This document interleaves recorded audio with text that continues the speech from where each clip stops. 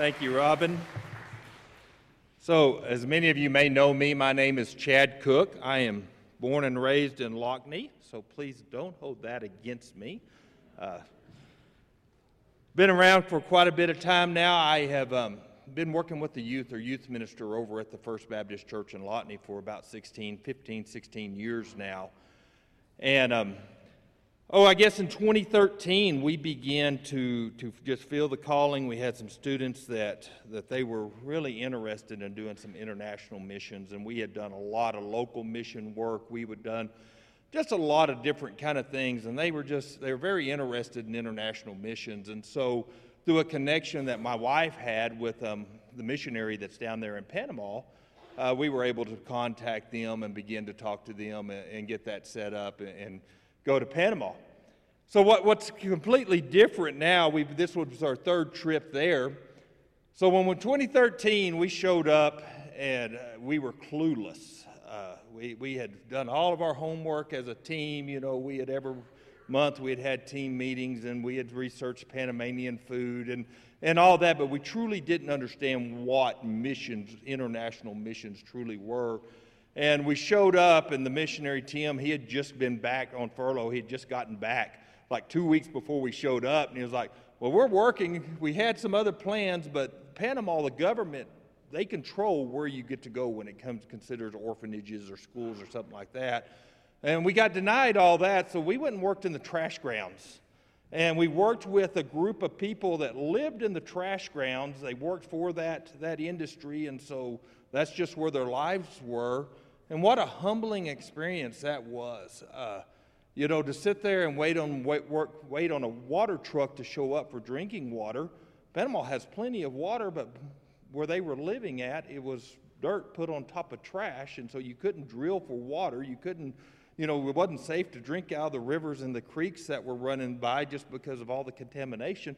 And to see the hurt as these people were just waiting, sometimes the water truck would show up, sometimes the water truck would not. The second time we went, about 4 years later, went way outside of the city. I mean, we were kind of rural, and that was cool. Because being, from a small town, not being in the big town of Panama City, and Panama City is what you would expect a big city to be like. If I was to go to New York, I guarantee you New York and Panama City with the traffic and the amount of people and all the hustle and bustle would probably be very similar to what Panama City, the city, was like. And so we go, about 2 years ago in 2017, we go outside of town and we spent some time there and worked in the rural areas and with the schools, and that was always a neat deal. So when we began to prepare again, we contact Tim Louderback, the missionary, and he said, Chad, we're doing something different now.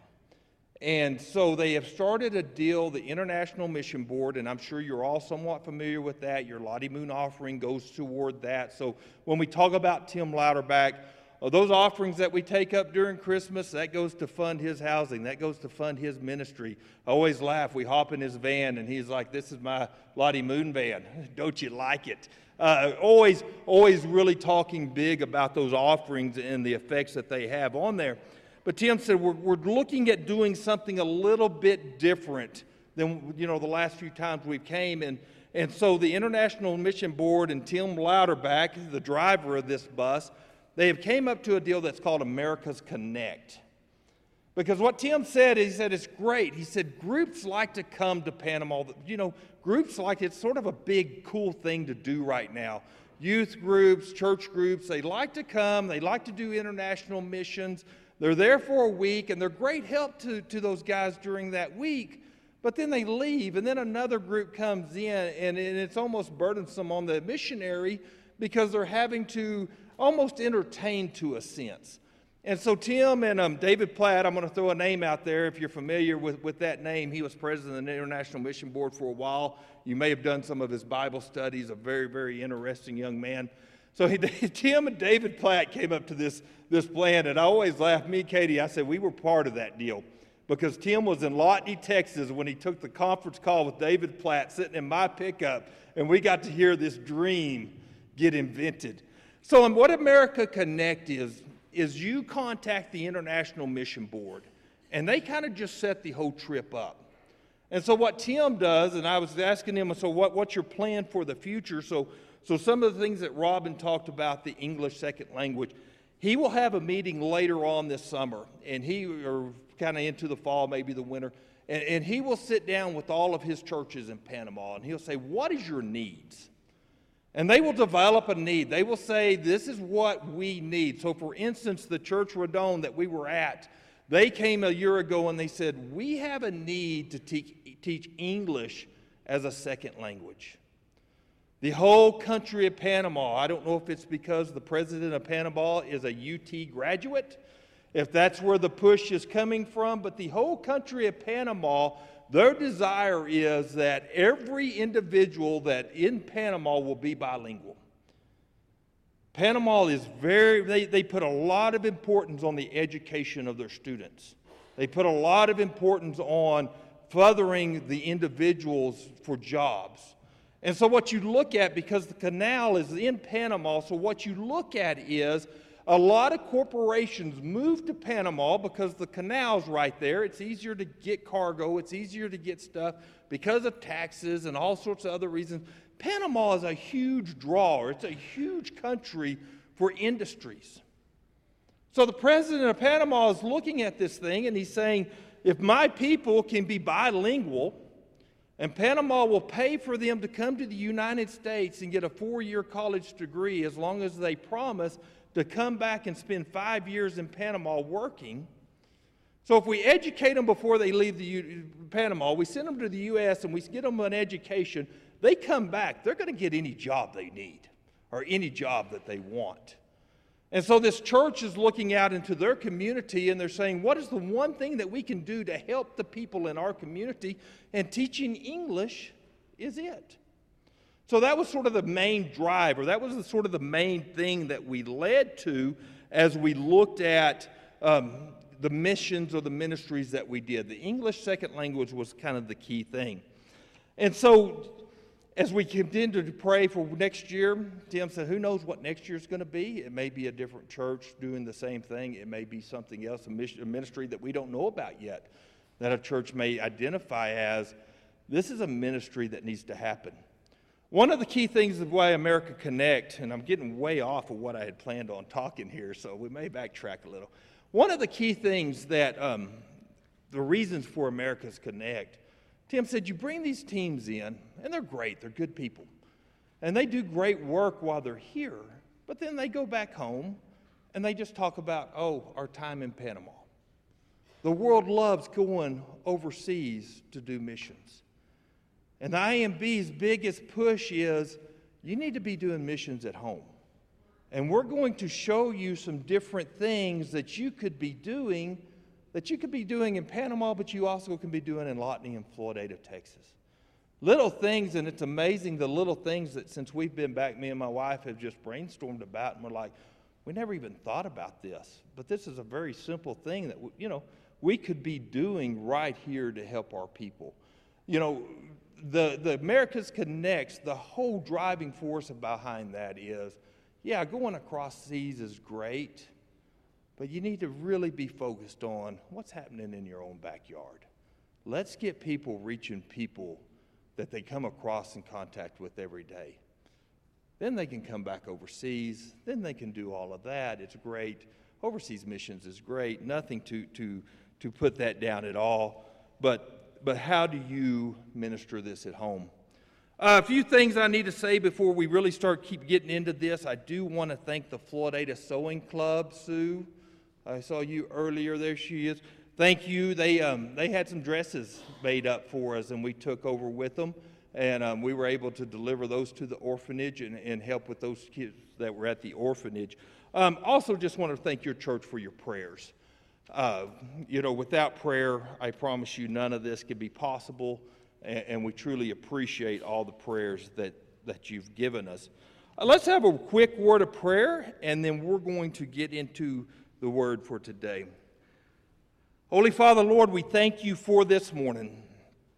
Father, we thank you for this church. We thank you for the calling that you have put upon this church. And Father, we just pray that you will just, at this time, just ease our minds, open our hearts, that we can receive the word that you desire for us to see. That, Father, we truly trust and believe that your word can transform hearts. And Father, my prayer this morning is, as we begin to look into your calling and your word, that Father, that you will begin to speak into the hearts of each and every one that is here. And that, Father, that you will show us your path and your direction that you have desired for each and every one of us. We praise you and we thank you. It's in your name we do pray. Amen. So back in the early 1800s, there was a guy by the name of Charles Blondin. Not sure if any of you are familiar with Charles Blondin. He was at the time one of the most popular, one of the most famous persons there ever was. The great Blondin, he was from France, and he was a tightrope walker. In the days of Barnum and Ringley and all the circus acts that were taking place, Charles Blondin was the best of the best. He would get on that tightrope and they'd put a blindfold on him and he would walk across. He would put stilts on and do flips on the tightrope, 100 feet up in the air. Charles Blondin at one time took a stool and a little oven skillet and some eggs and sat up there on the tightrope and made his breakfast while he communicated with the crowds that were cheering his name. One of his biggest accomplishments was his things that he did over Niagara Falls. And as he took a wheelbarrow and wheeled a wheelbarrow on the tightrope, carrying different things. And when Charles Blondin, that time at Niagara Falls, when he would get to the end, he would scream out to the crowd, "Who is the greatest that is here?" And the crowd would go wild. "The great Blondin, you are the greatest." And he would go back across the rope doing flips and doing his act, and he would get to the other side. How many of you believe that there's no other person in this world any better than Charles Blondin? And the crowds went nuts. I mean, they're cheering and they're yelling. And he'd do his act again. And about the third or fourth time, he gets to the end. And he's got the crowd in a frenzy. And he says, "You think that Charles Blondin is the greatest one in the world? I now ask for a volunteer. Who wants to climb up this pole and hop on my back and go across the rope?" And the crowd went silent. As they all began to shuffle backwards, as they all began to disappear, a man by the name of Harry Cochard, Charles Blondin's agent, he raises his hand and he says, "I trust you, great Blondin." And as he crawled up that pole, hopped on his back, Blondin carried him across the ropes with no problems. I tell you this story because many a times this is how we are when it comes to missions. Oh, we're excited about the things that are going on. We're excited about things that could happen. We want to do great things. But yet when it comes time for our name to be called out, we quietly step aside. I truly believe that day, whenever Blondin cried that out, there was probably more cakes left in the oven, and people had to get back home than there ever was. There was more excuses probably given at that moment than you've ever heard. This morning, we're going to look at the different things, the three keys that could affect our ministry. And when we look at that, we're going to look into the book of Jonah. I love the book of Jonah. Many of us are very familiar with Jonah. We're familiar with the story probably of the great fish that God created to swallow Jonah up because of his disobedience. But we're going to look here and we're going to see what truly that disobedience costs, not only to Jonah but to a whole nation. It says here, the word of the Lord came to Jonah, son of Ammon, and said, "Go to the great city of Nineveh and preach against it, because its wickedness has come up before me." God has called out Jonah's mission. And my friends, each and every one of us, I say this every time I get in a pulpit. Our youth group, I said they probably are going to have this tattooed on their forehead when they get to be an adult. Every one of you are here for a purpose and a reason. God has a plan for you, He has a reason for you, and He has a desire for you to do what He's called you to do at this very moment. And Jonah's calling, Jonah's desire was go to the great city of Nineveh. My friends, when you begin to look at missions, and Robin shared a lot of the great things that we did. She summarized it pretty well. As we went and we began to teach English, and I'm going to be honest with you, I struggled with that part. When they broke us up in groups and they said, all right, here's your syllabus, and you're going to go and you're going to teach these people English, and I'm like, I don't teach.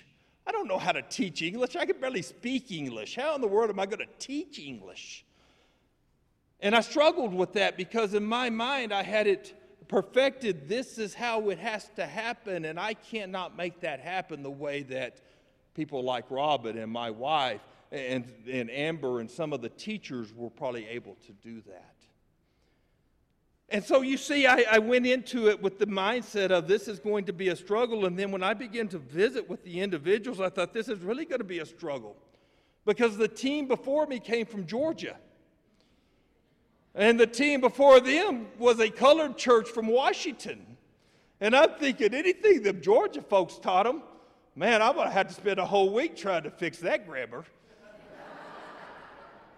And you look at, okay, how in the world are you bringing different teams across from the whole country, OUS, to come in? And I mean, there was an Asian group that came in, and there's Spanish group, and there's a colored group, and there's redneck group, and there's Lotney group. And it's like, how in the world are we going to blend this together and them actually learn English?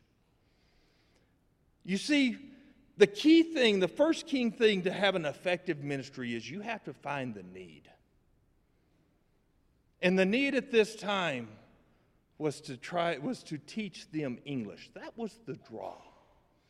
The first day we were on site, we went downtown. We went to the big part of Panama. We're out on the ocean, and that's where all the tourists go. And we spent 2-3 hours walking up and down the streets, just learning the culture, just learning what's going on, for we can learn how to meet the need while we are there. You see, we went and we handed out sandwiches and coffee on a night that it was pouring down rain.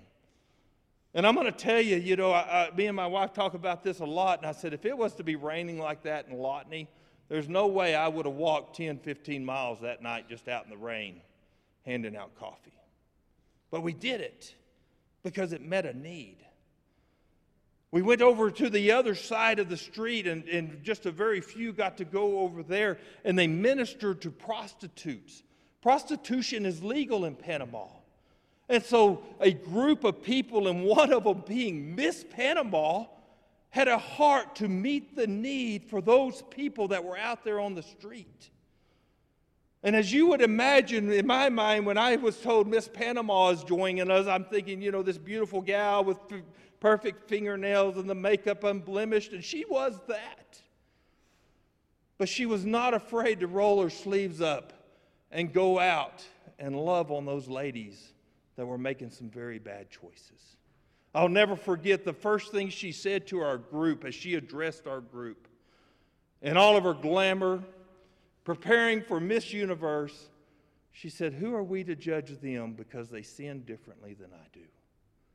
Who are we to look down on their sin? As I began to visit with her, and this other lady that's helping her from the church, she began to tell me, I think it was like 15 or 20 ladies just this summer have received Christ and been saved off the streets through that ministry. She saw the need, and she approached it. You see, as Jonah was being called to Nineveh, God said there is a need. The problem is, in the second verse, Jonah says, but Jonah ran away from the Lord, and he headed to Tarshish. You see, Jonah said, Nineveh is really not where I want to go. I want to go to Tarshish. And we have to be very careful when God shows us the need that we don't say we would rather go to this need. You know, one thing about Lockney, Texas that has changed, and I'm sure Florida is pretty much the same way, the culture has changed a lot in Lockney. A lot of the people that were in Lockney at one time have moved to the big city. Farmers are not as big as what we once were in Lockney. A lot of our industry, or a lot of our focus is now on the hospital and on our schools, and it's just a whole different attitude. It's a whole different look than what it was probably 20, 30 years ago. We have to be very careful, my friends, that whenever we get the calling from God to go meet a need, that we do what He's called us to do and not say, well, I would rather do this because this is what I'm more comfortable doing. Jonah said, I'm a whole lot more comfortable going down there to the guys in Tarshish because those are my friends. Those guys, I know what they're like. I know what they're doing with. Those guys in Nineveh, that's the bloodiest, that's the meanest, that's the cruelest, that's the ugliest group of people I've ever met. And God, you're going to save them, you're going to redeem them, and I don't want really any part of that because I'd rather see them be destroyed. And we have to be very careful that we do not develop the heart that Jonah developed toward Nineveh, that group really doesn't need your salvation because of the things that they have been doing. And so as we begin to look at the needs, we must understand, and one of the biggest challenges I think people see when they talk mission trips, they focus on the needs, but they don't focus on the evangelism. My friends, English second language is just what we say it is. It's English second language. Where it becomes a mission is when the story of Christ gets revealed to them. My friends, walking up and down the streets handing coffee and sandwiches to homeless people is just simply handing a sandwich to a homeless person until the name of Jesus is introduced. We must understand, my friends, there's a lot of good things that we can do as needs, but it's not missions until Jesus Christ is involved. It's not missions until you begin to share the story of Jesus. It's not missions until salvation is presented. And so that's the second thing we need to a key to an effective ministry is you must understand what evangelism is. In the book of Acts,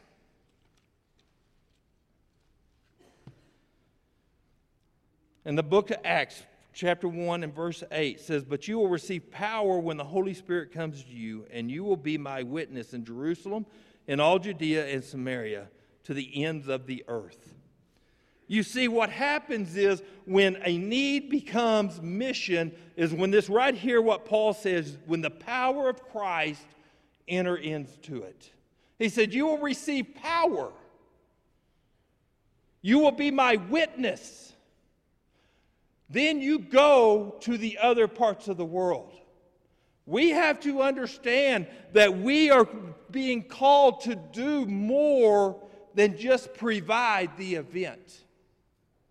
We must provide the event and then share with them about who Jesus is. In Acts 8, we see the story of Philip. And as Philip was out there ministering to God, and all of a sudden, God sent him to the Ethiopian. And the Ethiopian in verse 31 says, "How can I say unless someone explains it to me?" And he invited Philip to come and sit with him. Philip had came up to this Ethiopian, and Philip said, "Hey, what are you doing? What are you reading?" And he said, I'm reading the Bible, but I don't understand it. And Philip says, "Well, let me explain it to you." My friends, God is going to put you in the places to share Christ with those that He desires the story shared with. You must be open. You must be willing. You must be prepared to share that story. The third thing, really quickly, before we don't just get caught up in time, just a real quick side note, though. When we did the first thing, Robin talked about our church visit in Panama. One of the first things Tim Louderback, a missionary, told me, he said, "Hey, you're good luck, good news for you." He said, "They're turning the air conditioner on today," which Panama is constantly 98 degrees with 98% humidity, 24 hours a day, 7 days a week, 12 months out of the year. They're so close to the equator, their weather doesn't change. he said, but good news to you, they're turning the air conditioner on for you guys today. And the preacher is cutting his sermon down about 15, 20 minutes. So instead of a 2-hour sermon, hopefully it's going to be an hour and a half, hour and 45 minutes. We thought he was joking. He thought he was laughing. When the preacher got on his 4th sermon, I thought, yeah, we're going to be here 2 hours for sure. Hopefully I will not keep you here this long this morning. But as you talk about, you meet the need, and then you bring evangelism in there. And the third thing is, then you begin discipleship. My friends, this is probably a part that I think churches struggle with, and churches do a very poor job many times with. We want to share Christ with them, but man, it just takes a lot of time. It takes a lot of effort to disciple them. It takes a lot of time. It takes a lot of effort to lead them down the right path. Cool story, real quick, as we begin to look into this. Ever since the day that we started going to Panama, we heard of a guy by the name of O'Neill. And O'Neill runs the transportation, pretty much all the buses, all the transportation for Panama. You want to talk about how God does some cool and amazing things. So he sends Tim and Tina Louderback. He says, I'm going to send you all to Panama, and you're going to be a missionary to Panama. And Tim gets to Panama, and he's thinking, okay, I'm here now, what do I do? And the first thing he thinks, well, let's have a little get-together. Let's just send out some invitations to like some professionals. Just try to get our name in the door. Let's just kind of get the word out. And so he gets the word out through some of his churches. There's these 2 ladies who are singers. They show up, and they bring this guy by the name of O'Neill. And Tim said, I knew when O'Neill walked in the door, his personality and my personality, man, we just fit together like a hand in glove. And Tim said, it was by the end of the night, it was like my best friend is O'Neill.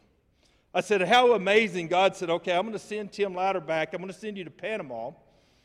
And I'm going to ask you to go out and begin to mission to people. And what am I going to do? I'm going to send the head transportation guy to be your right-hand man. I'm going to make sure the guy that knows every nook and cranny of the whole country of Panama is right there with you at every step you take. And so O'Neill has been involved in all of our ministries. We finally got to meet O'Neill on this last trip. Had never met O'Neill, always heard of his name. He met us at the airport, got to meet O'Neill. The thing that stuck out about me about O'Neill, O'Neill's not a preacher. He runs the transportation. He's the bus guy. O'Neill has a stack of books that is printed up that is all about discipleship. And it's maps to different churches, depending on what part of the country you're living in. Here's a map to the churches closest to you. And O'Neill, his calling in life is discipleship.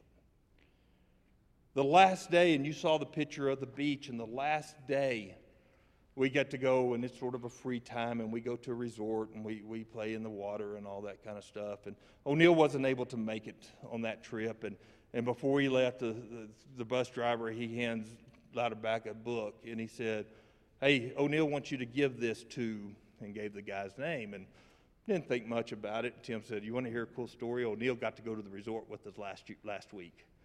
And when we walked in, the security guy that's standing there, before O'Neill ever walked into the room, he led him to Christ. Before he ever went to the resort, before O'Neill ever decided, let's put it, this is break time. This is the time we're going to relax and put our feet in the water. Said O'Neill led him to Christ before he ever came in. And now, since he can't be here this week, he's asking me to drop this book off to him to help begin his discipleship. My friends, we need to make sure that we are discipling those who we are ministering to. As you look at the book of Jonah, and we see the story about Jonah. Many of us, we know the story. Jonah said, no, I'm going to go to Tarshish, and he took off, and all of a sudden God said, no, I said, you're going to Nineveh. And they threw Jonah in the water, and I said, it's amazing how God had prepared this great giant fish. Can you imagine how many fishermen had been telling stories of how one of these days we're going to catch this great fish that God had prepared just for Jonah? We know how the story is. When Jonah finally got to Nineveh, he walked out into the streets. He began to say, repent, for your sins have came upon you, and God is about to judge you. And the whole nation fell upon their face. And remember, Nineveh's not like, just your any old town. They were the violent, they were the terrorists, they were the worst group of the time.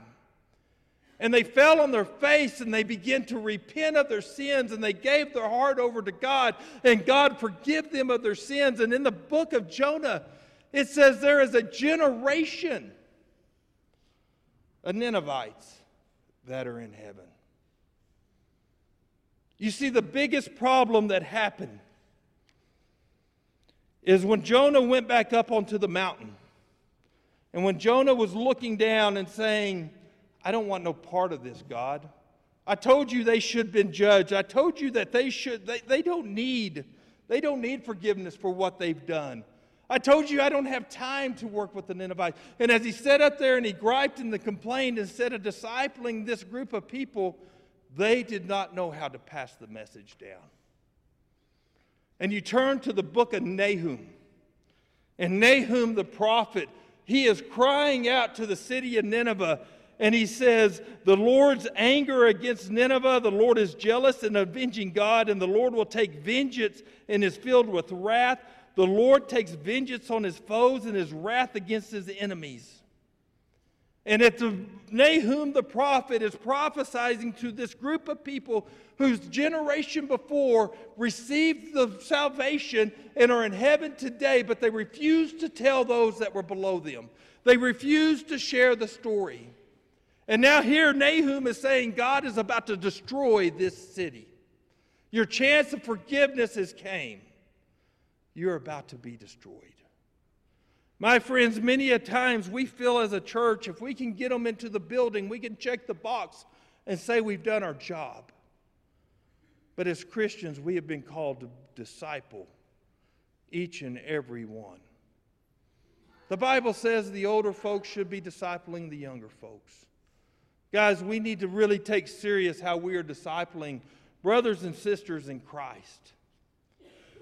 Because what a sad, sad story on the people of Nineveh. They were saved. They knew who God was. But they didn't tell the next generation. And because of that, that next generation was destroyed. I'd like to thank you guys for allowing me to come and speak this morning. I truly pray that God's word spoke to your heart today. I appreciate you sharing Robin with us, and I appreciate the prayers that you've had for our mission group. My challenge is don't be afraid to step out. One of the things in 2013 when that group of students came to me and said, Chad, let's go do something crazier than camp this year. And I'm like, okay, what are you thinking? And we had been praying about this deal for a good while. And I said, one of my biggest regrets is that we didn't do this sooner. I wish we would have started doing this many, many years ago. Guys, age is not a hinder to doing the work of God. Doesn't matter if you're young or if you're old. The group that was in Panama before us were all 70, 75-year-olds. And Tim said we did get to go a little bit slower that week, but we still got the work done that needed to be worked. Guys, truly ask God what he's calling you to do in your life. Everybody in this room, you're here for a purpose and a reason.